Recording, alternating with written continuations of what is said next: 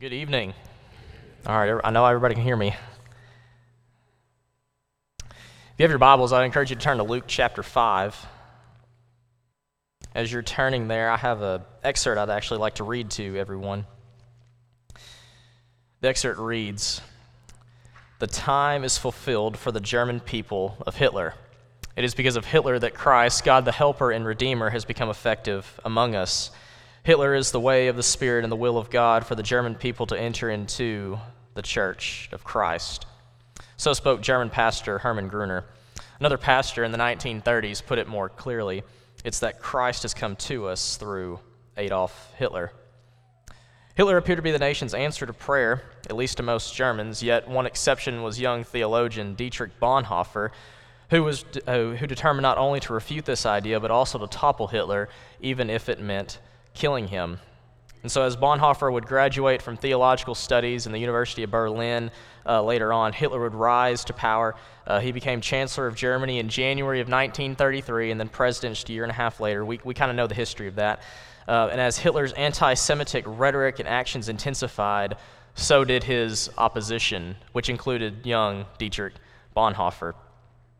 Together with a few other people in Nazi Germany, they organized a church called their Confessing Church, which announced publicly in Nazi Germany in the 1930s its Barmen Declaration of allegiance first to Jesus Christ. So in the meantime, Dietrich Bonhoeffer, as this was all happening, he's written a book in 1937 called The Cost of Discipleship, a call to more faithful and radical obedience to Christ, and a severe rebuking of comfortable Christianity, stating things such as cheap grace is the preaching of forgiveness without requiring repentance, baptism without church discipline, communion without confession. Cheap grace is grace without discipleship, grace without the cross, grace without Jesus Christ living and incarnate. We'll come back to Dietrich Bonhoeffer as we kind of look to close here with our time this evening, but I'm trying to find is there a clock in here? No? Okay, well. Okay, there we go. Okay. I left my phone in the pew, so whatever. Good evening. Terry introduced me and whatnot. Many of you probably don't know me. I'm sure, in the COC, there's a lot of connections that we can probably make. It's kind of interesting the amount of people you can probably know and find just through indirect connections, and so I've always thought that was really commendable. But you may not know me, and I may not know you, and that's okay. That's all right. But I do want to get a show of hands. How many of you have grown up in church your entire life? You were raised in church? Wow. Okay, that's a lot. Good. Okay. So, church has become family, right? Church is family. That means all the good, the bad, and the ugly, right?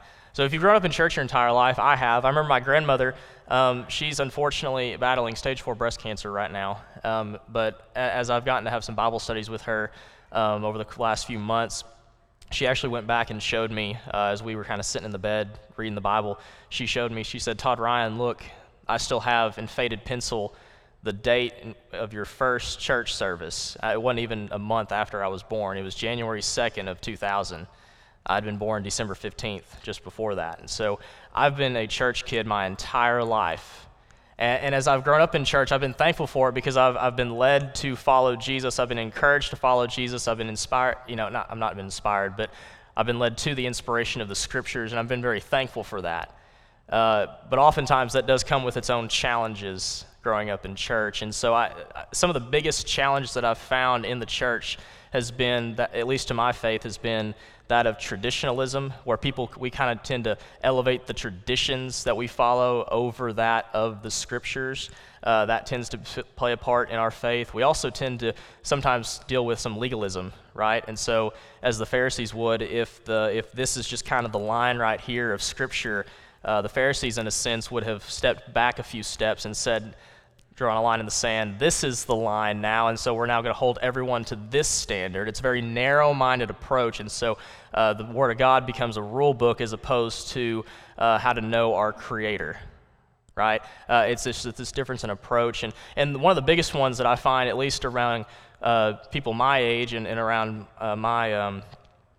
people at school and whatnot, has been that of the moralistic deism approach. And so if you approach Scripture as if you're going to try to be as good as you can be to earn God's favor and acceptance, I think we've missed the point, right? Because sometimes we teach this idea that as long as I'm good enough, as long as I don't drink, as long as I don't have sex before marriage, as long as I don't, kind of go and party on the weekends, I can kind of blend in with the crowd and kind of be okay. That's kind of been the narrative we've told our young people. Am I right? Generally, yeah? Okay.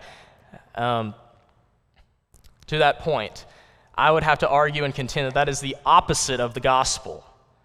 It's because moralistic deism in our culture today, as long as you work hard, do good things, God will bless you and He'll love you. But if you don't do that, then you deserve anything that comes your way. That's the backwards narrative of the gospel. It's not this idea that if you work, you'll be rewarded, or if you do good, you'll be rewarded. It's this idea that you're rewarded first, and that in order to do good, right? And so I just want to kind of lay on the table this evening for us, ask the question, as the title suggests, what does the radical call of Jesus require of me, and what does it require of you? What does it really mean to answer the radical call of Jesus in our life? If Jesus is standing out before us this evening and He's inviting us to follow Him more faithfully, what does that mean for us? What does that mean for you? And what does that mean for me? I don't know if it occurred to you, but Jesus did not die so that I could sit in the pew 3 times a week and feel good about myself. Jesus did not die under the hand of Pontius Pilate so that I could sit in a recliner, sit back, watch Fox News or CNN, and then complain about the way the country was going. Jesus did not die so that I could live the American dream. Jesus did not die so that I could look down upon others who think differently or believe differently than me. And most importantly, one of the more important things is that Jesus did not die so that I could celebrate the overturning of Roe v. Wade in this country and then blatantly refuse to help out adoption agencies. America desperately needs the radical call of Jesus. And so what does that mean for me? What does that mean for you? What does that mean for the world? And so, modern example, I just bring up Dietrich Bonhoeffer because in Nazi Germany in the 1930s, I believe this man, though we may not agree with him so much theologically, I believe we can agree with him in practicality, right? And so as Dietrich Bonhoeffer would defy the government authorities in order to follow Jesus and lead people to the cross and the empty tomb, I believe we can do the same today. And so that's where we find ourselves in Luke chapter 5. It was just read a few moments ago. Luke chapter 5. We won't read the whole thing just right now, but again, Jesus is at the point in his ministry where he's about to radically call his apostles on the Sea of Galilee. And the word that Scripture uses is the Lake of Gennesaret. Okay, and so I'm just going to call it the Sea of Galilee because it's the same thing. It's just another name for it. And so Jesus is walking along the shores of the Sea of Galilee, and a great crowd presses in on him to hear the word of God. And so he's kind of landlocked, and we know Jesus can walk on water, but he's not about to do that miracle yet. And so he comes up on Simon Peter washing his net, and so he gets into Simon Peter's boat, puts off from the land a little bit. Great crowds come up to the edge of the water, and Jesus begins to teach and to preach from sitting in the boat. And he projects his voice over the water as if it's a first-century microphone. And so as Jesus begins to teach and to preach to the crowds, he finishes, and as he does something very famously. He turns from the great crowds, and he turns and directs his attention now towards the individual, and that individual is what we know as Simon Peter. And so Jesus says something very profound to Simon Peter. He says, "Simon Peter, put out into the deep and let down your nets for a catch." Now, what was Peter? You can speak. Fisherman, right? What is Jesus raised as? Carpenter, right? Okay, so Jesus the carpenter is telling Peter the fisherman how to fish.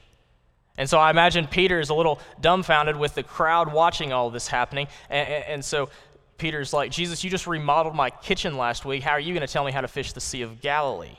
Right? But notice Peter's obedience here. Verse 5, he says, Simon answered, "Master, we toiled all night and took nothing. but at your word. The King James Version uses nevertheless. It says, nevertheless, at your word, I will let down the nets. And so this is really profound, really odd, because Peter, as someone who's fished the Sea of Galilee for years on end, running a commercial fishing business, he knows that the most opportune time to fish is at night and in shallow water, and yet Jesus tells him to go out in the broad daylight in deep water. And so Peter, this is great faith. Jesus, we've toiled all night and took nothing. We've done the strategy. We've run the test. We've done what we know what is right. We don't agree with you, but even if we don't, if you say so, Lord, we will let down the nets.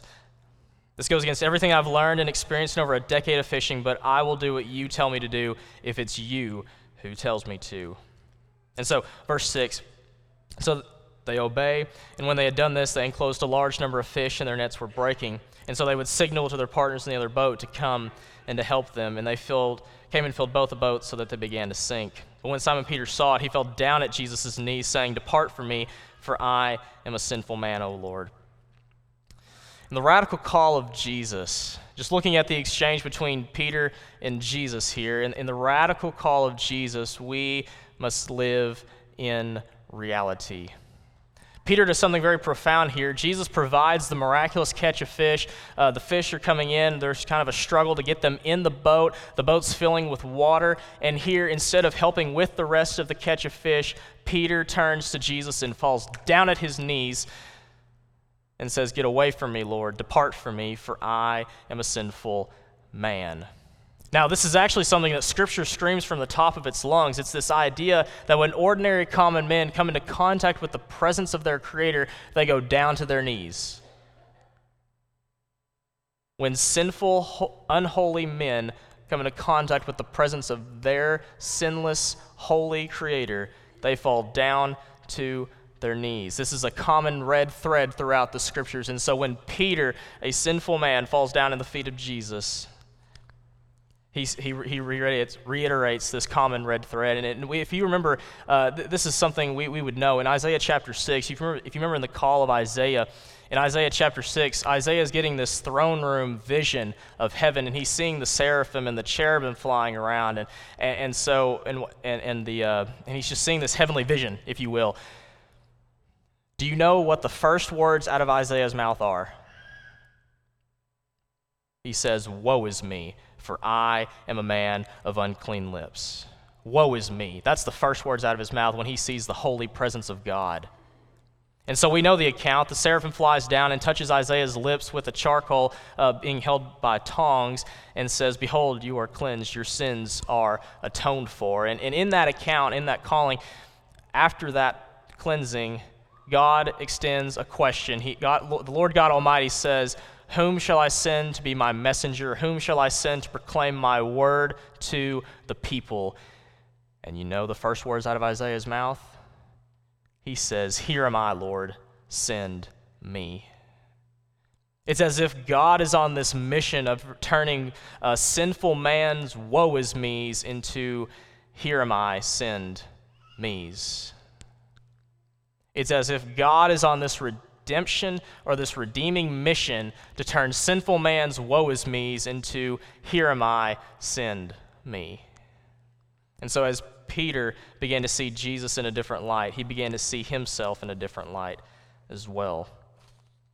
When we're radically called by Jesus, we must be willing to confess the reality that he is everything, and that apart from him, without him, I am nothing.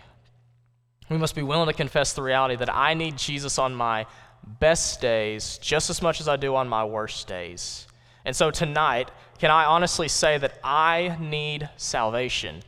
That I need it. I don't just want it. It's not an afterthought that I'm going to think about when I go to the next funeral, or when my grandparents are on their deathbed or whatnot, or when I may find myself on my deathbed.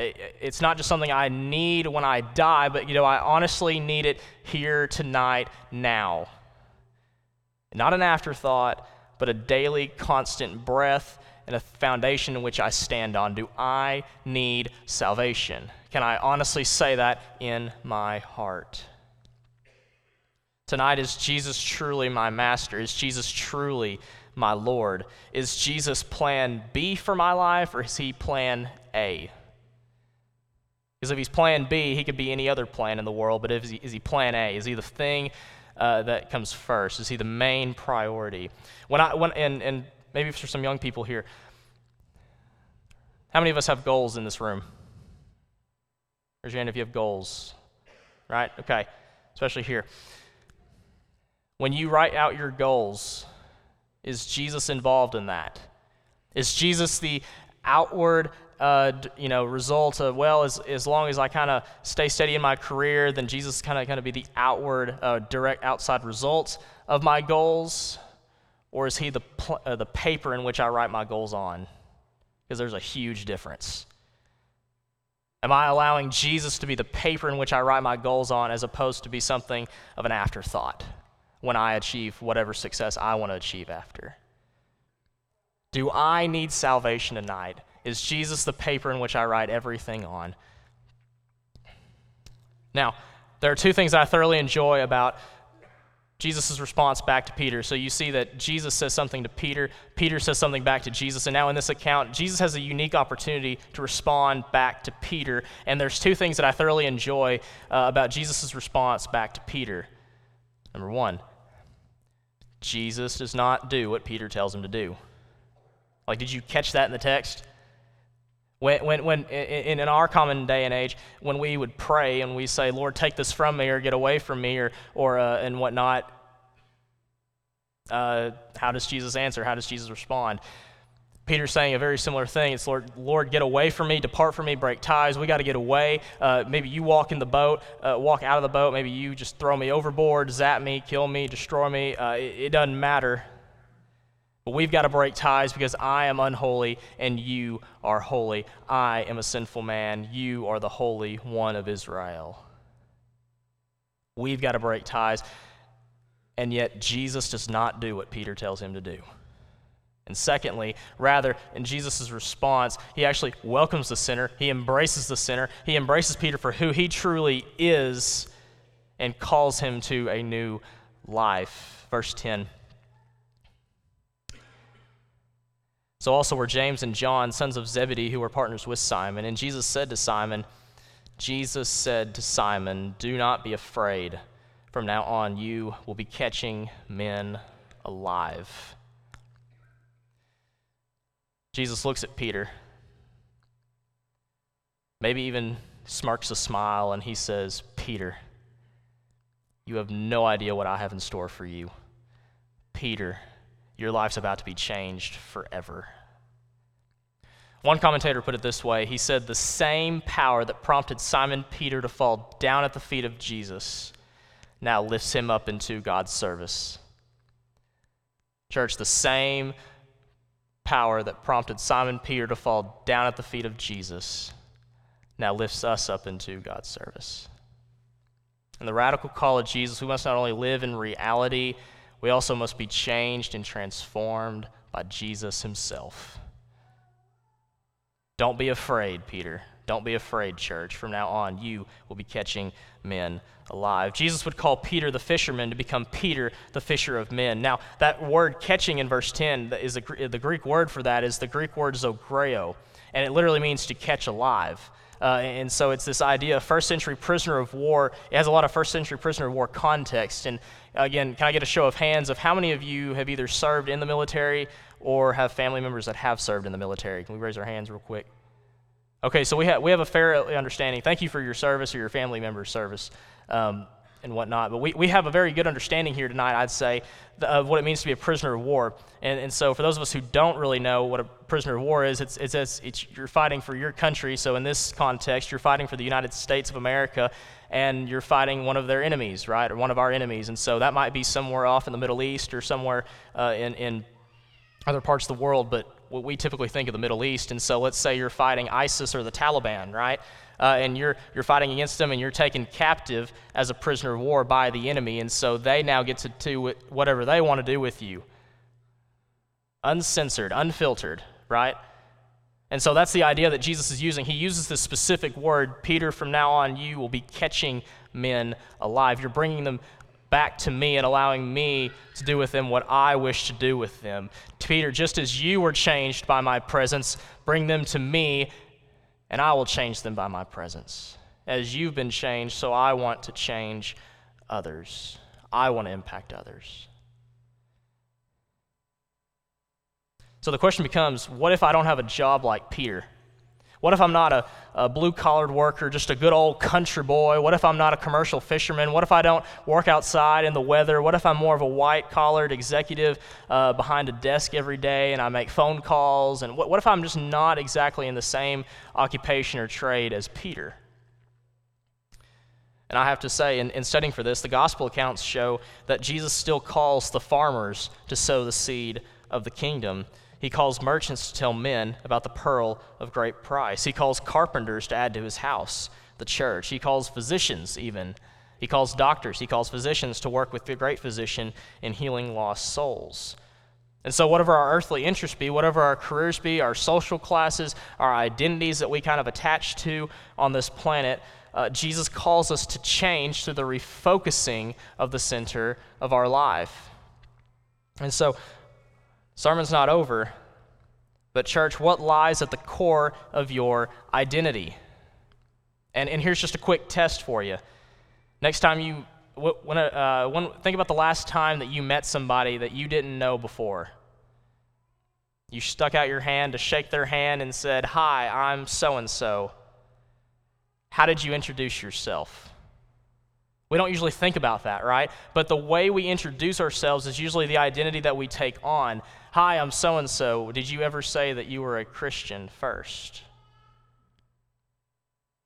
I have to say that being held accountable for the entire congregation, I've not been very well at that. But can we actually say that we're Christians first if we've been bought by the blood of Jesus, if we've been sealed for the day of redemption by the Holy Spirit, if we've been adopted, if we've been chosen, if we've been redeemed, if we've been sealed by God himself, why would we not lead with that first? Are we Christians first, and then someone's relative, and then someone's coach, and then someone's ball player, and then someone's leader, then someone's follower? Are we Christians first, then our tagline?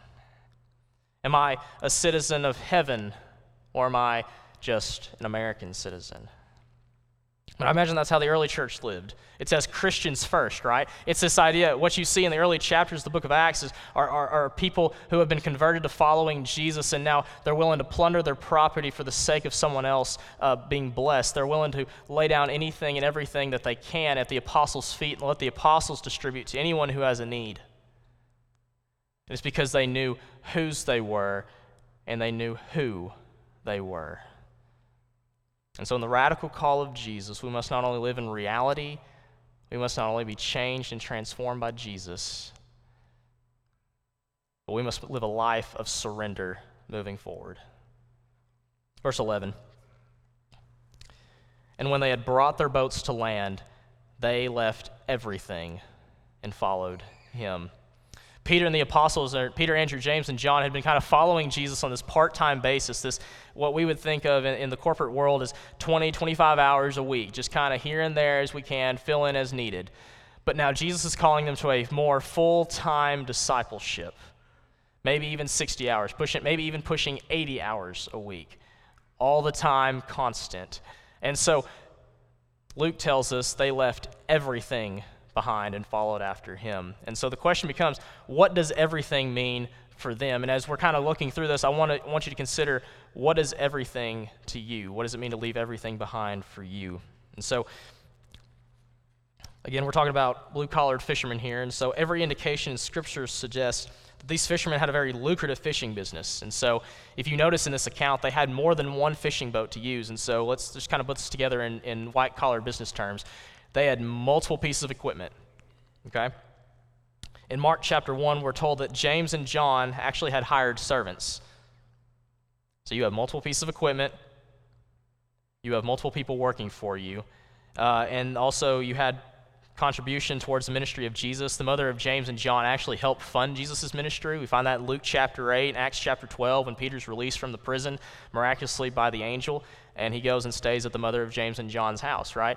And so you have multiple pieces of equipment, you have multiple people working for you, and you're able to give and help the ministry of Jesus. And so it seems as though these people have some money, they have some wealth, they have some a livelihood being built for them. And on top of that, this is just kind of freebie. If you remember back in John chapter 18, verse 15, you remember Peter and John are following Jesus towards the high priest court and whatnot. And we know Peter stays behind in the courtyard because he denies Jesus around the charcoal fire, okay? But John is actually the one that's able to go into the high priest's court, and so it's possible that John's family may have had some business dealings with the high priest. Now, that's not black and white written out, but that's kind of inferred by some scholars and whatnot. But regardless, these fishermen had something to contribute to society with. They were viewed a certain way in the marketplace. They were seen by people in a certain light, and yet now Jesus is calling them to full-time discipleship. And in answering the call of Jesus, they were compelled to leave their boats, their nets, the miraculous catch of fish that they had just worked so hard to get in the boat, everything that they valued, a steady income, financial security, their own homes, everything that they knew before, and the social approval of their loved ones. You think about that. We're told that when they get to shore, they leave everything behind and follow Jesus. They don't go home and check in with their families. Think about this too. In the first century, everything is in a tribal family unit. You don't do anything without doing it with the rest of your family. It's a very tight-knit, familial, community-based mindset. It's actually probably the most backwards mindset to that of the American individualistic culture today. In America today, we're very individualistic. We like to say, it's me time, I'm going to do me. We don't really know our neighbors so much anymore. It's kind of been a cultural trend unless you do like really good efforts to know your neighbors. I didn't know everybody in my neighborhood growing up. That's just been my experience. And yet here in the first century, family is everything.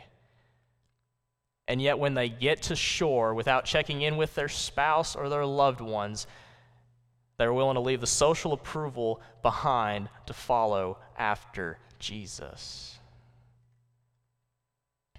And if we are ever interested in following Jesus, we must be willing to abandon everything if that's what it takes. Now, I do need to clear the water here. God may not be calling us to literally give up everything we own or have in our possession right now. But God is calling us to a willingness to follow Him, even if it costs me that car, even if it does cost me the house, even if it does cost me the social approval of my friends or my peers, my loved ones, my family. God is calling us to a willingness to follow Him, even if it costs me my life. So, as we look to close, I said we'd come back to Dietrich Bonhoeffer here. Because Jesus' call in our lives is radically different, there will be trials and temptations. It's similar to that of swimming upstream and the current trying to pull us under, suck us under, maybe drown us and whatnot. And yet there will be trials, there will be temptations, there will be obstacles as we seek to live in reality. So we seek to be changed and transformed. The Bible calls that sanctification, the sanctification process, being changed and transformed by Jesus Himself and living a life of surrender. There will be obstacles, there will be trials, there will be temptations. And so, what is the deadly enemy of the church today? What does the church have to fight against today? And we come up with a lot of different things. Some of us have become so politicized that we think it's Republican or Democrat, and that's really just a distraction. And I want to offer something that Dietrich Bonhoeffer said back in 1937, living under the Nazi regime. And might I say this, just caveat this a little bit. Dietrich Bonhoeffer in the 1930s never said that the deadly enemy of the church was anyone with a swastika on their arm. Think about that for a second. He never said anything about it, deadly enemy of the church being someone with a swastika, anyone with political propaganda. It wasn't ever anybody who had an ugly little mustache or spoke a German accent or executed millions of Jews, although that is not condoned, right? That's not the deadly enemy of the church, though. He says, cheap grace. Cheap grace is the deadly enemy of the church. He says, today we are fighting for costly grace. What does he mean by cheap grace? Cheap grace means the justification of sin without the justification of the sinner. He says grace alone does everything they say, and so everything can remain as it was before. All for sin could not atone. We know Martin Luther, a Protestant Reformation leader. Martin Luther even chimed in on that thought. Luther said, well, then, let the Christian live like the rest of the world. Let him model himself on the world's standards in every sphere of life and not presumptuously aspire to live a different life under grace from his old life under sin. Cheap grace is the preaching of forgiveness without requiring repentance, baptism without church discipline, communion without confession. Cheap grace is grace without discipleship, grace without the cross, grace without Jesus Christ living and incarnate. He says, today we're fighting for costly grace. He elaborates. He says, costly grace is the treasure hidden in the field. For the sake of it, a man will gladly go and sell all that he has. It's the pearl of great price to buy, which the merchant will sell all his goods. It's the kingly rule of Christ, for whose sake a man will pluck out the eye which causes him to stumble. And it's the call of Jesus Christ, at which the faithful disciple leaves his nets and follows him.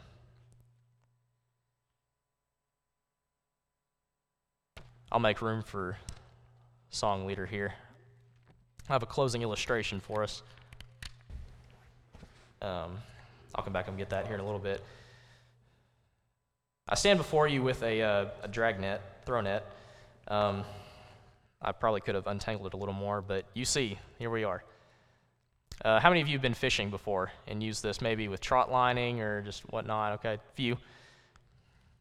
My dad's been asking for this for a while, and he's 2.5 hours away, so I can kind of get away with holding on to it. But he's like, Todd Ryan, can I please have that drag net back? I need it. I want to go catch some fish with it. And I just keep responding. I keep telling him, Dad, I'm trying to catch souls with it. I'm trying to catch people with it. So I'm going to hold on to it. I have a scriptural backing behind it. But nonetheless, you look at this net, and for the sake of illustration, it's tangled, it's messy, it's dirty, it's been used, it's grimy. There's things that could be in it. I probably need to put some hand sanitizer on after I'm done touching this and whatnot before I shake anyone else's hand in here. But nonetheless, this kind of represents our life, though. Does anyone in here probably feel like this is your life a little bit? All messed up, tangled, dirty, grimy, maybe traumatic. I want us just to consider this, though, with this illustration. In the first century, what does this represent for Peter, Andrew, James, and John? This represents absolutely everything, right? This net represents how they make their money, how they provide for their family, how they're seen within the realms of the marketplace and in society. This is what people see them as. This is their identity almost. And yet they find themselves tangled. Well, it's a little untangled now. But this represents every good day and every bad day that led them up to the point in which Jesus calls them on the Sea of Galilee, and then which they leave behind and follow after him.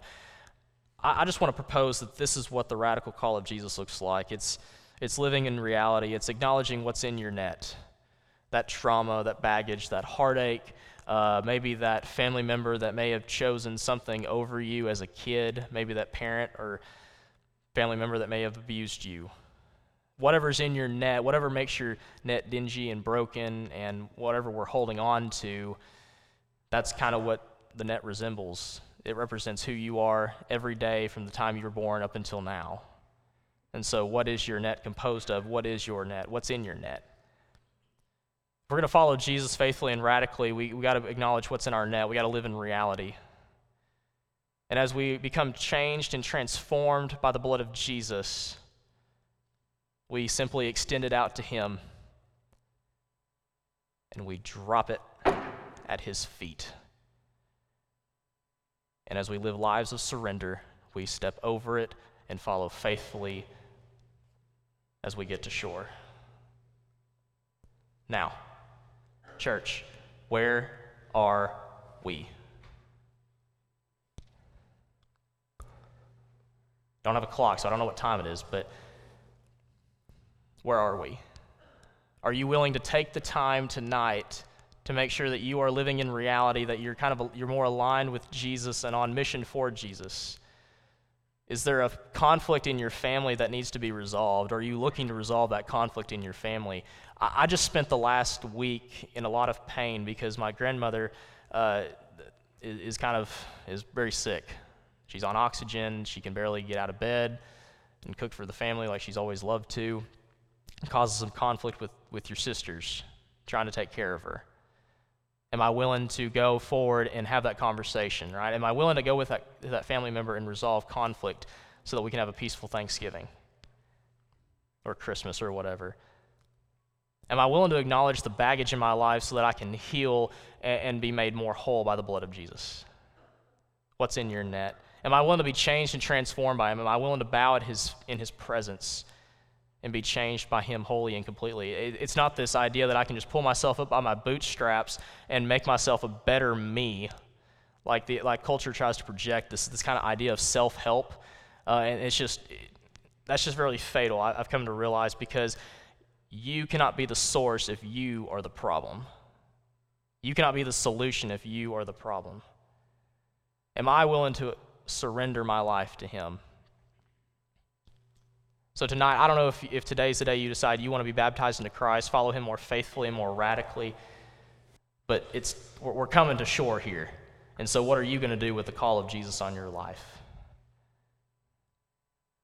What are you going to do? Are we going to live in reality, or are we going to be changed by the blood of Jesus, and are we going to surrender our lives going forward with him? If you have a need this evening, I encourage you to come forward as we stand, as we sing.